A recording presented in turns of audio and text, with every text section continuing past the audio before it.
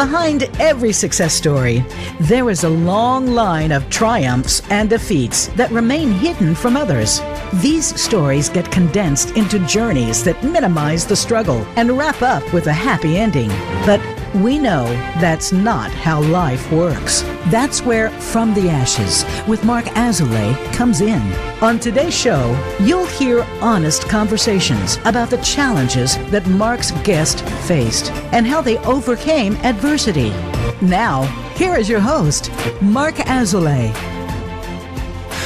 Welcome back to From the Ashes. We're here with our very first guest, Marian Salley. Hi. Marian, you were the pilot episode. You were episode 1. You're where From the Ashes started. Yeah, and I'm just a little bit less nervous today. Not much less, but you know. Panic attack is down one rung, but just you know what? Still high anxiety. But I'm so happy to have you back on to talk about a different topic. This week, we're going to talk about parenting. Yes. And specifically this, I guess, idea or maybe experience of realizing that your kids are separate from you. You know, in my work as a psychotherapist, what I hear from my parents all the time being the hardest thing is watching their kids fail. Yes. Right? Or having their kids not listen to them, or having their kids make a decision, go left when they would have went right. Mm-hmm. It's like agonizing. Yeah, the suffering that you see your kids go through is just heart-wrenching. Right? Yeah, I mean, I'm not a parent yet. I hope to be one day, and I cannot wait for that to happen.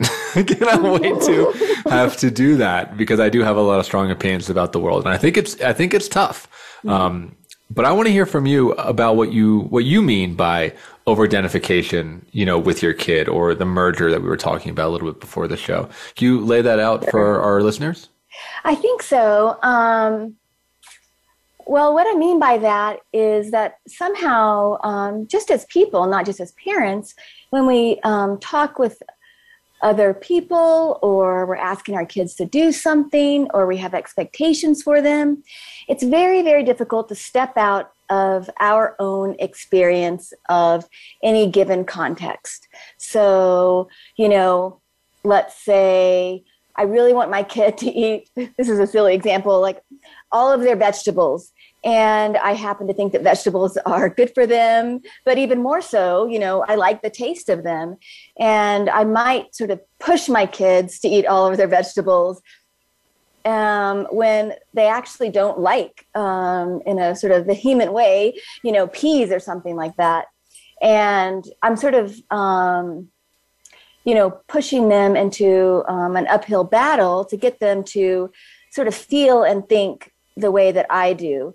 And ultimately, that's not very helpful. I don't want to give the impression that, it's not important to have boundaries with your kids and to have sort of like little fences around them that help them to keep safe and to make good decisions around their health and relationships and those kinds of things. But it's really important when you're working with your kids to remember that they have their own experience of whatever is going on. And part of parenting is to sort of try to understand both that they're having a separate experience from you and to sort of be curious about what that experience is so that you don't end up having just conflict all the time.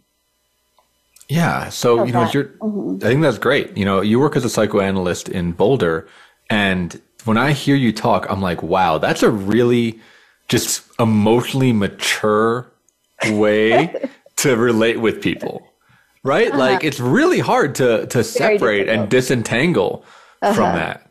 Yeah. Well, it's not like, that's a superpower that I have. It's something that I continue to work with both with my clients and also with my adult children. We were joking before the show. It would be really interesting to have a conversation about parenting with my 2 adult daughters, Peepie and Turtle Dove. Those are their nicknames. On the show, and like really hear from them what they have to say about their upbringing and parenting and how I did or didn't hold them in mind. And the same with clients, how am I at really like being curious about what's happening for them? How am I at listening? And where am I sort of falling short by making subtle assumptions about what they think or feel, and or sort of over identifying with them and their experience, which is sort of a trap that, of course, I fall into, both with my clients and friends and family. And I think it's a very common one. But Right. I mean, I remember, what was it? I probably didn't have the experience till early in my college, right? I've realized that people didn't think the way that I think. Yeah, exactly. Right. Or that people's brains work differently, whether that be, processing at different speeds, which is like hard to even comprehend. I mean, I think both of us are very quick processors. So it was difficult for me to like understand people that just like literally take longer to like make sense of things. Right. That was like just very foreign to me. Or, people that just pay attention to different things, and whether that be noticing different stuff, right? Yeah, like, exactly. the person I'm dating right now has a wonderful eye for beauty, right? And like aesthetic and like those like little tiny moments, whereas like my brain just doesn't even comprehend that. Details, they just escape you. I know that about you as well. So in a lot of areas, but I think you're also speaking to what it means to be a fast processor. And I'm sort of making quotation marks in the air. Sometimes being a fast processor means that you actually are jumping to these assumptions that are unquestioned, or just letting your biases and ideas about things just sort of run the show, and not slowing down enough to really listen to the other person and hear what they had to say. And I think the other sort of pitfall there, I know it happens with me and maybe with you, again, whether it's with clients or friends or family, is that I don't give them enough time to say what they have to say. And maybe I can even appear uninterested. There might be a small part of me, I'm sort of laughing when I say small, a little tongue in cheek, but that feels like, oh, well, that's not really that important, moving on, And so I think it's, again, important to sort of slow down and, hold the other person in mind and make space for their creative and different way of viewing the world. It can really actually do a lot for you as the person on the listening end. Oh, for sure. I fall into all those pitfalls, right? Like, I feel like I can like complete people's sentences, totally. In their mind. I want to preface saying I've gotten better, but I can still be a very judgmental person, right? Where I'm just like making conclusions about a person while they're talking. I'm just like, okay, yep, checking these boxes, check it. Okay, great. Okay, got it. Right. Like created like a little avatar of them. And it's like, I'd say it's mostly wrong, but sometimes it's right. And I think that sometimes being right is what keeps me hooked. It goes bing! On it. It's like it's like center. It's like gambling, right? It's like it doesn't always hit, but when it does, I feel like a super genius. Well, what you're talking about there makes me think of a couple things. One thing is the idea of judgment. And again, we're going to apply this like to our kids. I think, it might come up very strongly with teenagers. Like I would say very more overtly with teenagers. We might have a lot of judgment around what our teenagers do or don't do.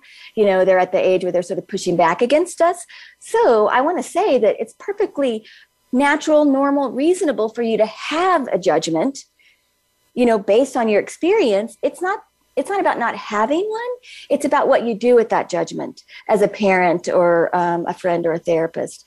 That judgment arises in you. And again, you're like, oh, well, that's my judgment. Let me be curious rather than just let that judgment push me into, creating conflict or distance with someone that I'm trying to be in relationship with. And again, I also want to say that it's not that conflict is something to avoid necessarily, but there are, more and less healthy ways to engage in conflict. And the other thing that that came to mind when you brought up, oh my gosh, we're judging and not really listening, is I have to say that it really wasn't until, this might have been really 2011. I can't remember exactly, but, I was doing an internship for Boulder Institute for Psychotherapy and Research. And I was holding a roundtable discussion in the form of sort of a group process. And a colleague of mine named CJ actually pointed out that I was talking over both Brittany and Tori. And that would be pea pie and turtle dove in that order. And wow. And while she did it in a very kind way, but it was also very direct. But I have to say, as much as that sort of like stabbed me, it sort of woke me up a little bit to sort of how I had been operating. And I guess that from that point, and not that I hadn't been sort of building to that, I was like, wait, I need to do this differently, especially with my daughters. I hadn't really extrapolated from my sort of learning around being a psychotherapist. I hadn't really brought that piece. I hadn't brought strongly into my relationship with my daughters. So thanks, CJ. I love that story. Do you have another example of before that moment of when you did over-identify with your children, or when you did kind of like feel more of their pain or that judgment or whatever it was? Yeah. Right? Yeah, totally. Well, I guess I want to say that I do continue to feel their pain, and it's sort of like the judgment piece. It's not about not feeling it and having that really strong sense of empathy. That's an important experience. But it's more what I do with that feeling. So, gosh, I wish you could think of something specific. Nothing's really coming to mind right now specific about that. But what I can say is that,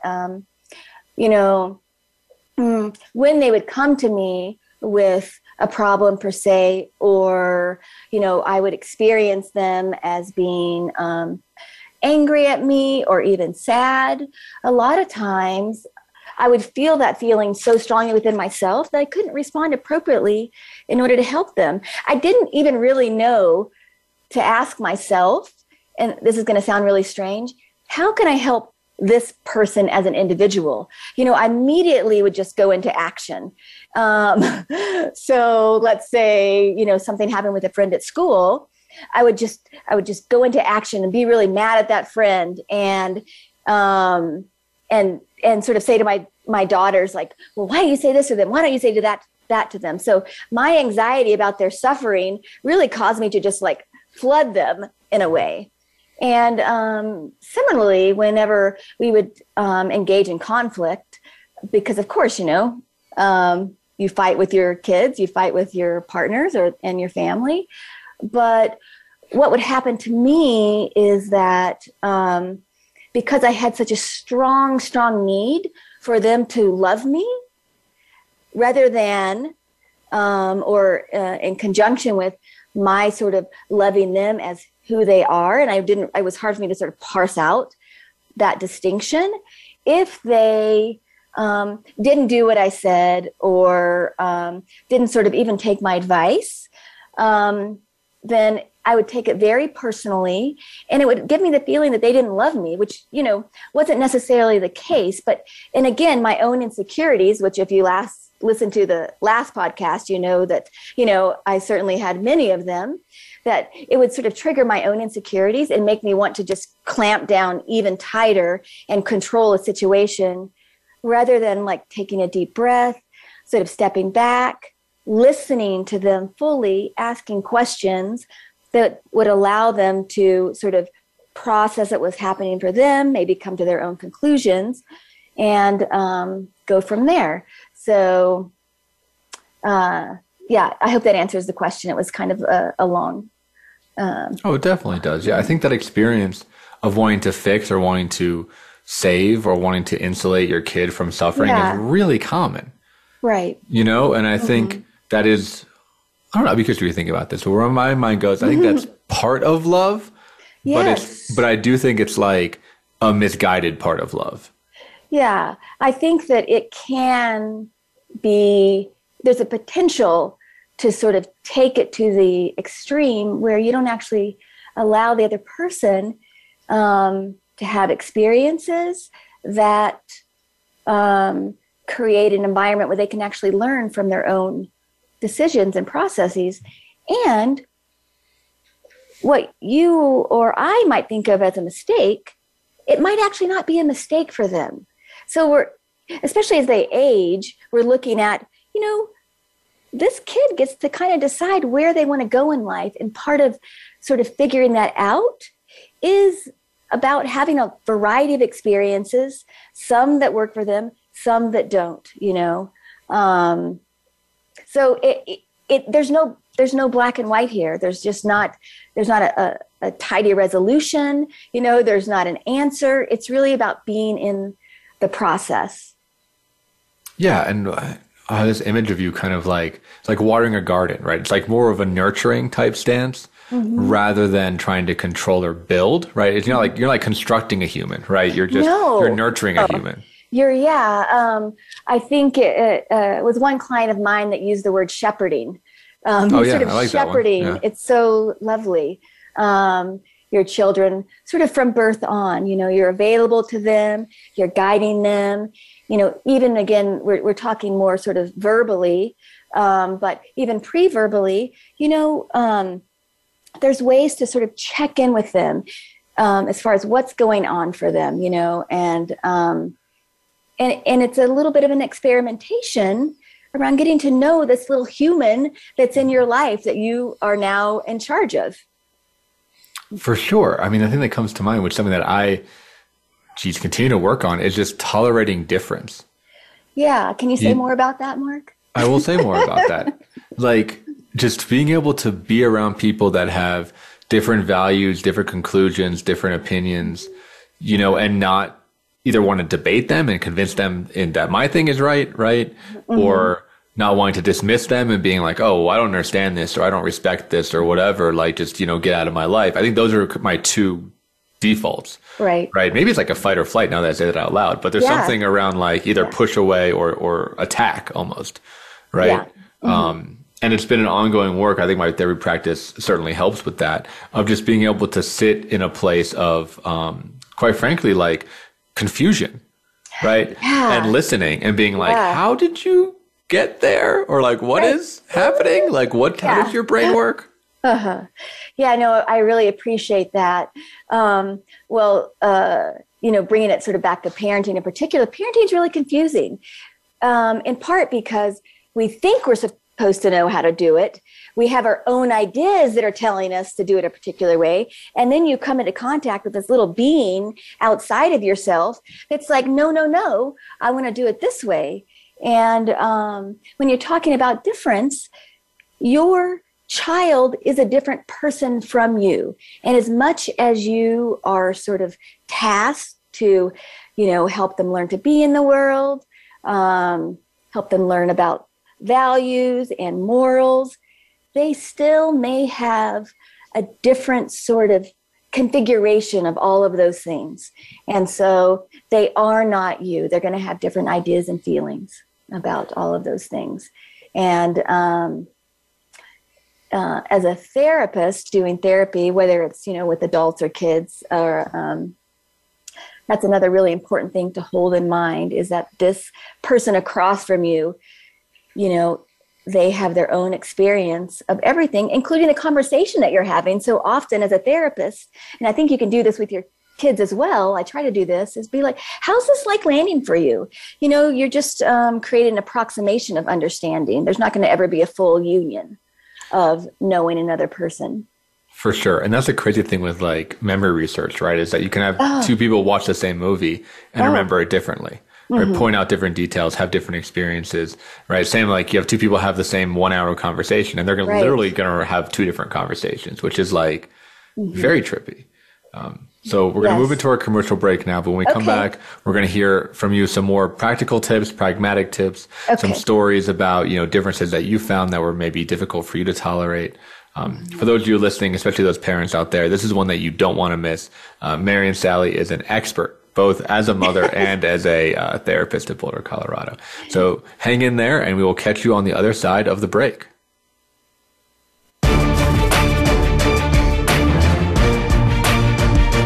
Become our friend on Facebook. Post your thoughts about our shows and network on our timeline. Visit facebook.com/Voice America. In Mark's work with high performers and business owners, it is becoming increasingly clear to him that their biggest obstacle to success is themselves. They are experts in their field, but are dragged down by their anxiety, poor time management, inability to focus, or self-sabotage. His role is to help you overcome these emotional and organizational issues so that you can truly excel in your business and your personal life. One of the most common hurdles that he sees is perfectionism, a crippling anxiety around performance. It's a fear of not being good enough, being publicly embarrassed, or of disappointing others. These fears paralyze brilliant people and bring them to their knees. This course will help you to break free from this mental prison and have more agency in your world. In this online course, we will break down the prison of perfectionism so that you can break out of it.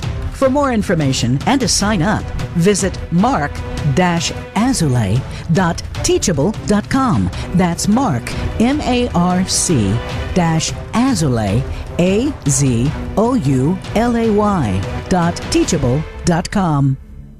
Where can you listen to some of the world's top life coaches ready to dish out success tips and entrepreneurial guidance? The Voice America Empowerment Channel will do just that. Whether it's personal growth, building a better business, or inspirational life stories, make it a daily habit to tune into our programs. From weight loss and personal branding to law of attraction and increased happiness, you'll find it every day at voiceamericaempowerment.com. The Voice America Empowerment Channel. It's your world. Motivate, change, succeed. You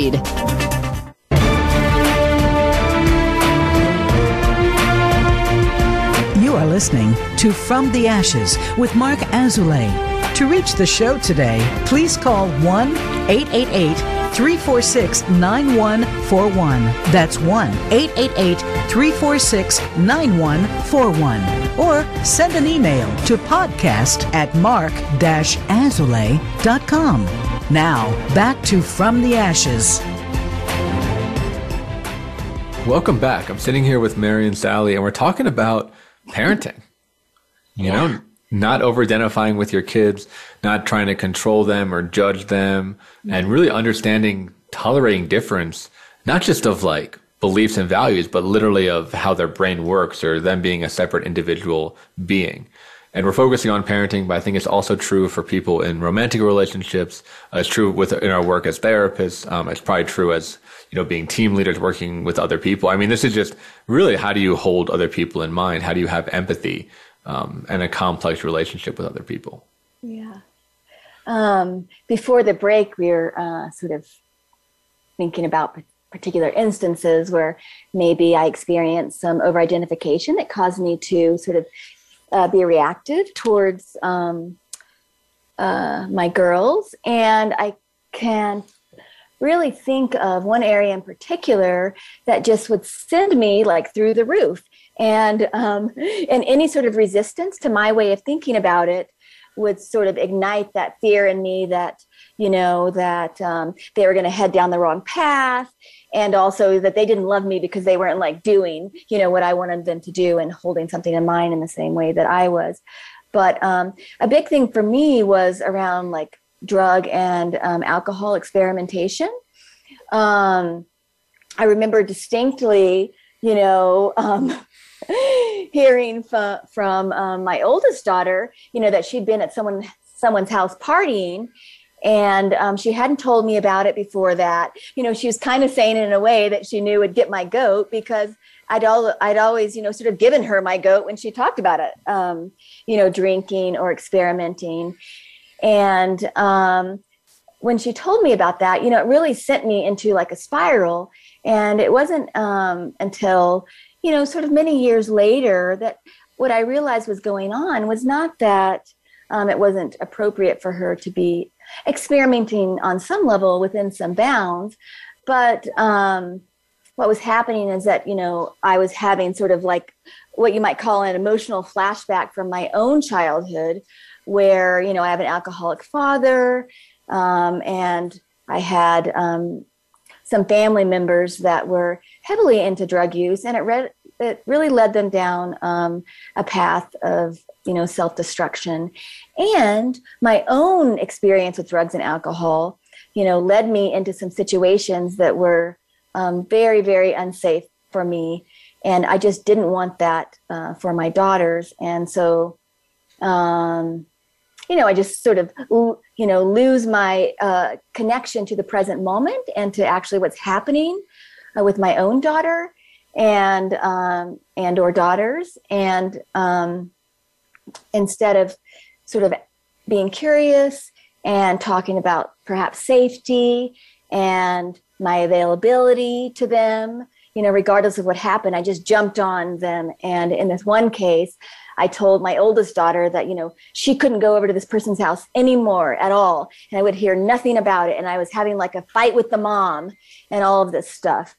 And many, many years later, much to my daughter's credit, she told me how hard that was for her, that I had disallowed her to see this very, very close friend of hers because, it really was her best friend. And that was a huge source of support for her. Her father and I were divorced at that time. And so it really felt like, a space of sanctuary where she could go and be with this particular person and their family and just kind of be herself.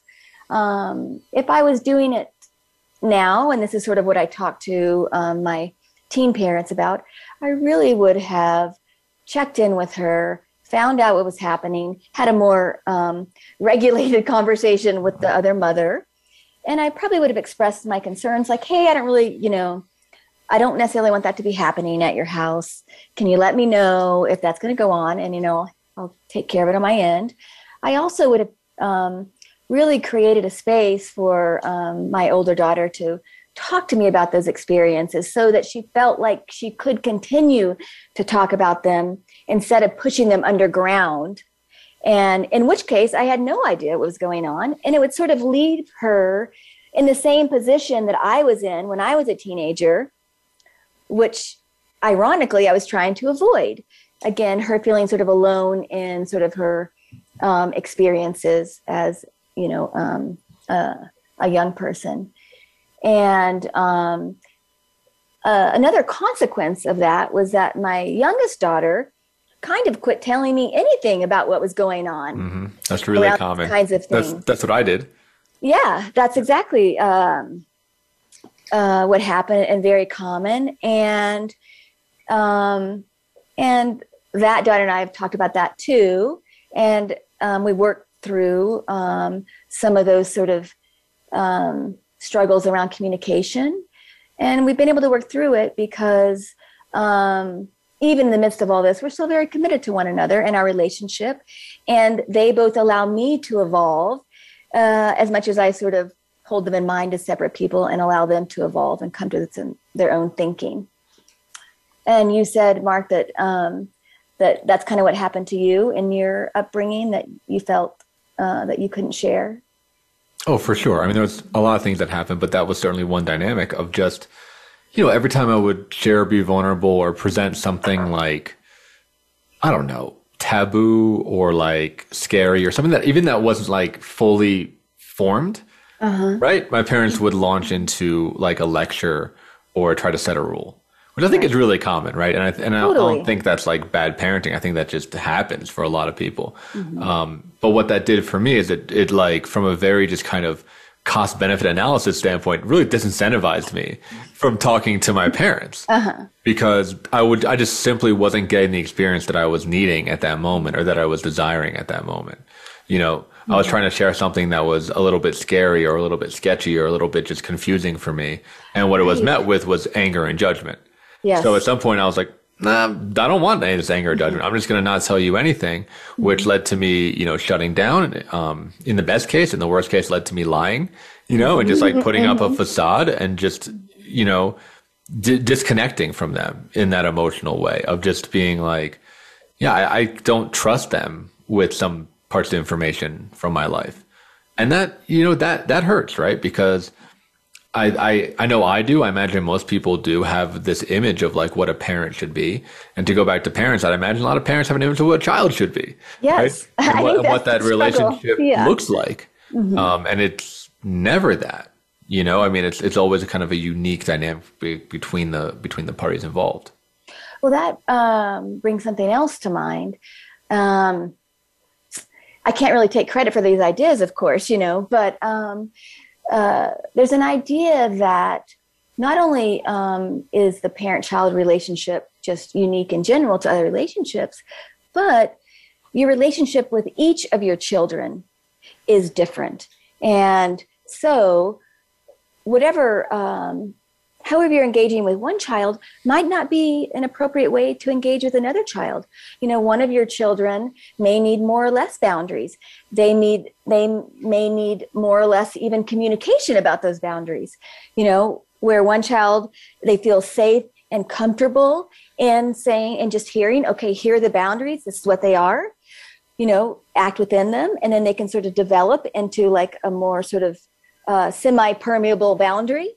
You might have another child where it's really important for you to have a conversation with them about why this boundary is in place and what you're holding in mind, and how you're holding them in mind when you're making this boundary. And again, it's not about getting it perfectly right.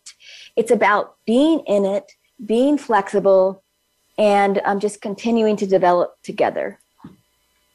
Yeah, it's a really dynamic thing, you know. Very dynamic. And I think parents like want a solution, right? They want the guidebook, they want the manual, they want like a method or a rule set that will just like ensure a child.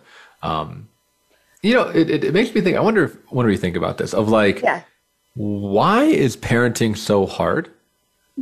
Right, because you would think it would be like some kind of biological things. Like animals seem to do fine as parents, right? You know, for the needs of what they need. Obviously, they're not nurturing them and teaching them like language and skills and stuff, but they have this like instinct. But with humans, it's like it's very complicated. I think it's very overwhelming for a lot of people. I think it's our big old brains. You know, because we have too many wrinkles. Too much gray matter in there. Well, because we come into our parenting with our past experiences, sort of like dragging them behind us. And most parents, you know, really, really want what's best for their kids. And part of what they feel is best for their kids is based on their own experience, what they did or didn't get, you know, and as I said earlier, we also bring our own experiences of sort of like being met or not being met, you know, being rejected, being abandoned, our needs to control in order to give ourselves a feeling. Very difficult. And I think that oftentimes parents in their love come from such a place of fear that something negative is going to happen to their child. And, you know, I'm sure that a very sort of science-minded person could find deeper information about this, but I think that they are a particular kind of ape that they've done a lot of studies on. You know, when the parent of a particular ape has had a traumatic experience, even in the wild, it can impact their parenting, you know, with their young little ape. So it's not just exclusive to human animals that we sort of bring our past experiences into the forefront as we sort of nurture our offspring or children. Yeah, I think that really calls for the importance of some kind of self-work, whether that be therapy, introspection, spiritual practice, whatever it is. Because, yeah, even in your stories, and I think it's true for everybody, right? We get triggered by stuff that happened to us. Because that conditions us to see the world in that way and to really try to defend against those threats. You know, and if those threats are not processed or understood or integrated, they're always going to be out there, right? They're always going to be like the boogeyman in the closet. Right. I think, you know, one of the distinctions that we may have, even though a lot of somatic therapy really helps with this, is that some animals, non-human animals, let's say zebras per se, or, you know, deer, when they've been attacked but sort of have escaped, or you might even see your dog do this, they shake it off. it doesn't mean that it's not in there somewhere, but they sort of have a way of sort of letting go of those very acute traumatic experiences and moving on. And humans have sort of less of I don't know if they have less of a capacity, but we haven't really sort of trained ourselves to sort of do that. And makes it difficult to just like move on. So we just talk and talk and talk. And I think one of the beauties of therapy, what it sort of teaches you to do is really to ask yourself, gosh, why am I doing what I'm doing? And that's a wonderful, wonderful question to ask yourself as a parent. Why am I responding to my child in this particular way? Why do I have these particular rules? And it's not sort of like the sort of negative sort of like interrogation why, it's the curious why. What's going on that I feel this way is a little bit sort of a kinder, gentler way to ask yourself that question. Yeah, I think just using your child as like a mirror for your own self-development. Mm-hmm. Right. And I think to this idea that I know I experienced growing up that I hear from my clients all the time. I think it's a human experience, right? When you're a kid, most kids have this memory, so if they came from, a challenging household, of realizing that not all families are like their family. Yeah. You go to a friend's house or you're on like a school field trip or whatever, and you're like, oh, wait, hold on. Mm-hmm. Like those moms don't talk like my mom talks, right? Mm-hmm. Or like their dad is like here and in the house, or I don't even see my dad, or whatever it is, right? Mm-hmm. Like there's that real just moment of where the world opens up and it's like, oh, wow, okay. Like this isn't my whole universe. Right. And I imagine for parents, like there's got to be something similar, right? Where you realize that you don't parent in the same way as other parents do, as other families do. Yeah, I think that's a wonderful point that you bring up. As kids begin to move into the world and they see differences, they begin to question those differences. And so then conflict can occur and experimentation can occur that the parent may or may not be down with. And I think it can also bring to light some of the parents' anxieties around like, how are other people going to think about my parenting? What thoughts are they going to have about me in regards to my parenting? And so, all of that's a lot going on, and how you hold those things in mind or what sort of thoughts or feelings come up for you are really dependent upon your own experiences. So if you're doing therapy as a parent or just as a person, or if you're doing sort of like parenting classes or support groups, it's so wonderful because those experiences of like anxiety and fear and insecurity are normalized. And in some ways, once they're normalized, it's like you can sort of take a deep breath and really get on with that self-exploration that's so essential to good parenting. When my clients that are parents talk to me, they all say the same thing, where they say like, when my kids started going back to school, it was like I was in school again. Uh-huh. Especially when dealing with the other parents, the other, moms and dads and like the PTA or the field trip or whatever, or coaching, right? Soccer. Did you have that experience? Like, did you get thrown back into your school experience when your kids got older?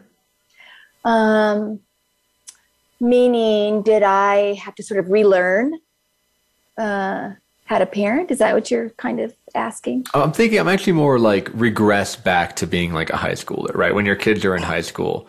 Going back and feeling those old feelings or getting into those old dynamics. Yeah, thanks for that clarification. Absolutely. But I think what it brought up in me, again, were all the fears about how I was whenever I was a teenager and the suffering that it caused me and that I didn't want for my kids. And on one level, that's really important to know. Like, whoa, I think I was going down the wrong path. And so I want to sort of shepherd my children into a slightly different path, but I don't want to like sort of overwhelm them and clamp down on their experience seeking. And I'm not just talking about drugs and alcohol. I'm talking about any kind of experience, That's really important. Yeah, so I want to hear more about that on the other side of the commercial break, as well as sharing some practical tips or some strategies or things that could be helpful for listeners that are parents that are wanting to, maybe shift their parenting style a little bit after hearing you talk. Okay. So hang in there. I will catch you on the other side of the break. Okay.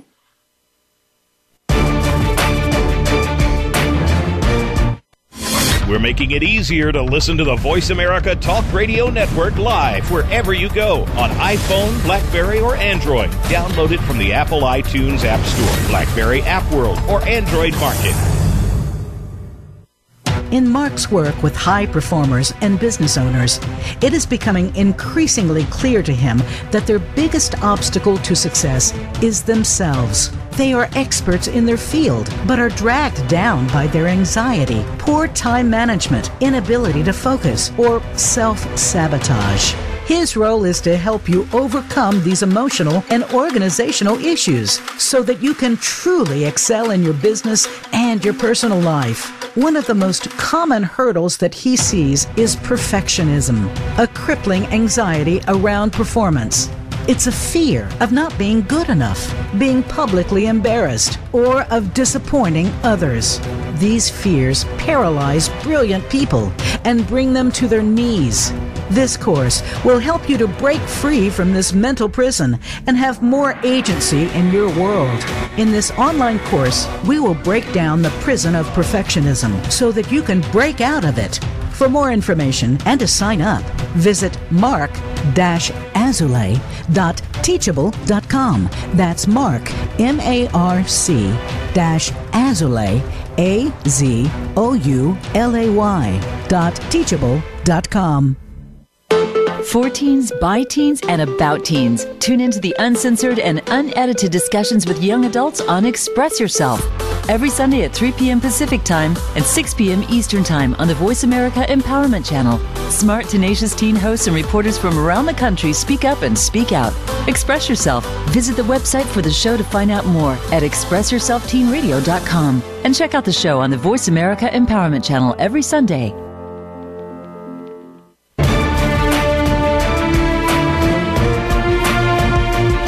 You are listening to From the Ashes with Marc Azoulay.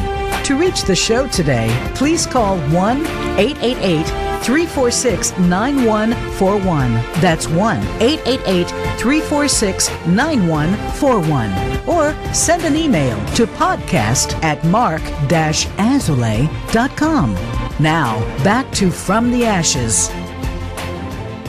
So before we went into break, we were talking about this experience that I have not yet experienced, but I've heard of, right? Where a parent can get thrown back into old memories or old history when their kid turns a certain age. So for instance, right, if, for me, right, I was bullied in like elementary school. So I can imagine that when my child reaches elementary school age, I might start feeling bullied in my life. I might be hyper vigilant to bullying happening. Mm-hmm. I might feel shy and shut down. I might actually over-identify with my child and get thrown into that mindset. Was that your experience, Marian? Did you have any of those kind of weird regression moments?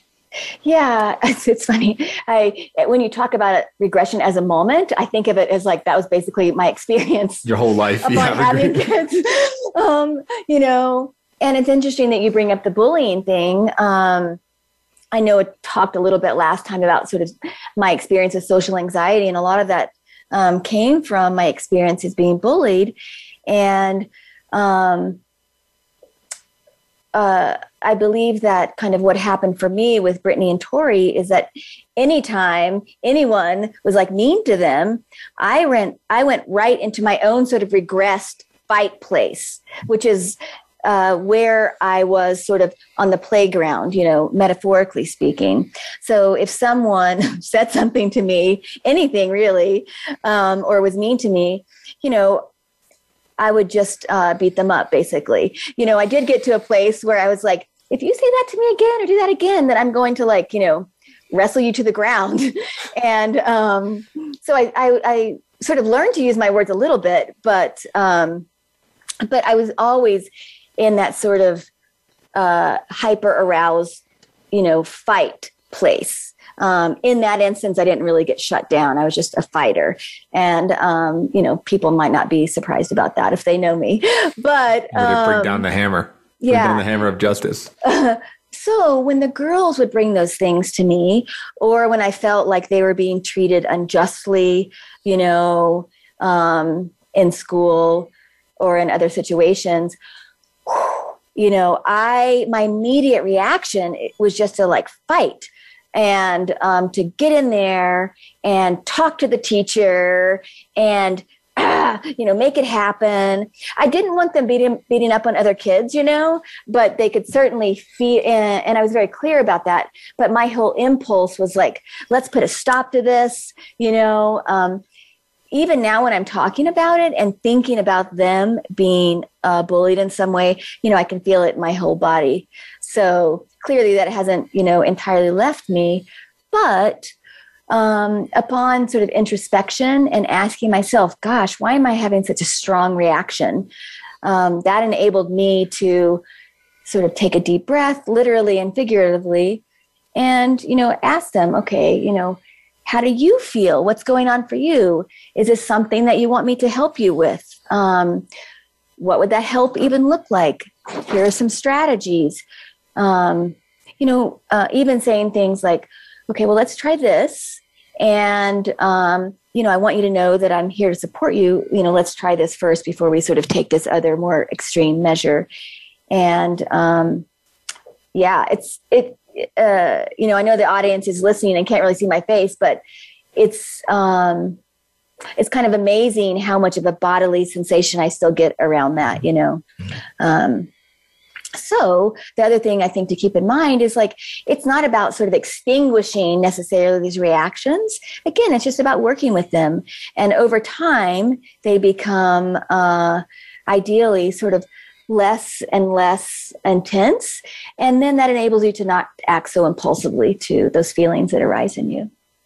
Mm-hmm.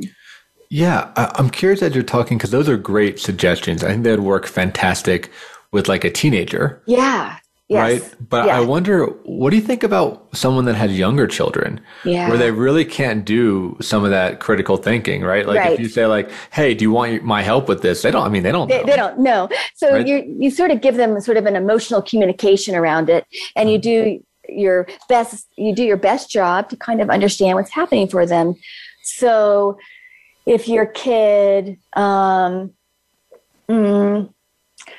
is having even a struggle at school, let's say with their schoolwork, or even in preschool, if they just had a bad day at school and they come home, but you're in a hurry, and your sort of response to their acting out, if you will, crying or, talking back, not necessarily with their words, but, just with their behaviors. That's more a sign for you that, something's up.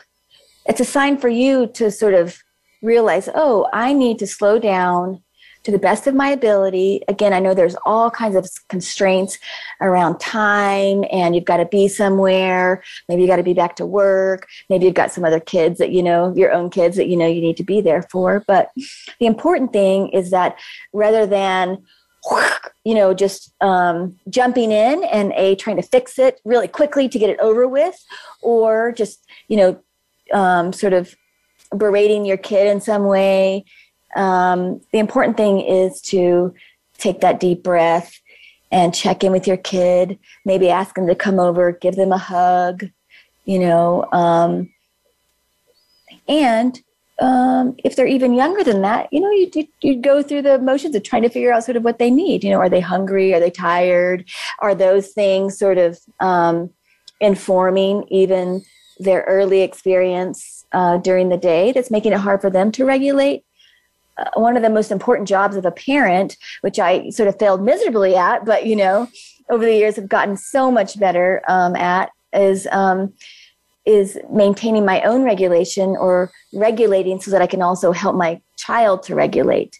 And not only does that happen sort of on a very electrochemical level between you and your child, but it happens in a sort of, you're serving as an example for how your child can manage stressful situations. Yeah, absolutely. I mean, it does. As you're talking, as a practical tip, my mind just goes to meditation or mindfulness, of this ability to create those little gaps and create those little pauses in your experience, right? Yeah. I'm just thinking about those words, meditation and mindfulness. While, I love those words, you love those words, you are so familiar with those words. And I think that, but for some people, even sort of using those words can be almost off-putting or sort of like, oh, that's something else that I have to do.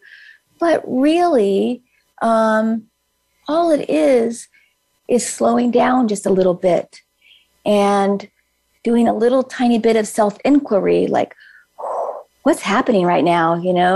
I'm not able to calm down. And as a practice, again, in sort of quotation marks, the more that you do that, the easier it'll become to sort of get into that space when your kid, whether it be your big kid who's coming into your bedroom at 11 o'clock at night wanting to have a conversation and you're trying to sleep, which, one of my children did all the time. Or it's your 2-year-old who's just throwing a fit in the store and kicking their feet. You see that happen. You can kind of take a deep breath before you respond to it. Right. What do you think about that? I think that's it, right? I think that's it. It's like creating those like little breaks, pumping the brakes a little bit to respond instead of reacting. Yeah. And I think the first thing is hopefully by, listening to podcasts or doing your own self-inquiry to realize how reactive we can all be. Yeah. Right? Like that's the biggest thing that I think we share as kind of working analytically is that there is unconscious, right? And there are a lot of things that we just snap and just do without really any free will at all, right? They're just automatic things that happen. Right. And that's a wild thing to start to witness and start to see. Yeah. And we've been talking a lot about these sort of negative reactions. And again, I put that in quotation mark. But, a lot of parents sort of go to the other side where they're so afraid of harming their kid that they don't give them any boundaries. Right. Right. Totally. And that's another way of, or they sort of insulate them and protect them from everything, and that's another subtle way of not giving them the idea that they can actually sort of come to their own conclusions about things. If we sort of do everything for them, then they don't really get the opportunity to sort of explore themselves or the world around them and find their limitations. And which sort of leads them into, a refined sense of like who they are in the world and who they'd like to be. Totally. So as we're wrapping up here, Marian, can you let people know where to find you, how to contact you if they have any questions about this? Sure. I love to work with parents. And if, what I've said is appealing to you and you'd like to do a little more work with me, you can reach me at Marian, Marian, at Marian Salley, MarianSalley.com. Or you can call me at 303-859-2611. And I'd be happy to talk with you. I also have just a couple of small resources you might be interested in. This one is especially important for if you have middle schoolers or teenagers. And it's called Brainstorm. And I think it's by Dan Siegel. It's a great book. It's very accessible. It's a great thing to sort of talk about with your kids. And I also just came upon a really lovely article yesterday in this e-zine called Aeon, and it's AEON. And it's under their guide section. And it's just an article called How to Stop Yelling at Your Kids by Bonnie Harris. Sounds pretty direct. It's awesome. Yeah. And it's all about sort of, again, as we were talking about, sort of asking yourself, why do I have these assumptions? Where are they coming from? And I guess I want to end on, please be compassionate with yourself as a parent. That's the most important thing. Compassionate with yourself and your children. And remember, like, this is a long game. This isn't a short a stint. You're in it, and everybody is allowed to have space to evolve and develop. Yeah, so important. Such a great message. Marian, thank you so much for being on the show. Listeners out there, if you've enjoyed the show, giving us a 5-star review, sharing it with someone that might benefit, posting on social media, whatever it is, can really help to get these messages out there and hopefully get these resources to parents that can benefit from them. Yeah. So thank you so much, Marian. Thanks so much, listeners. And we'll see you next week on another episode of From the Ashes.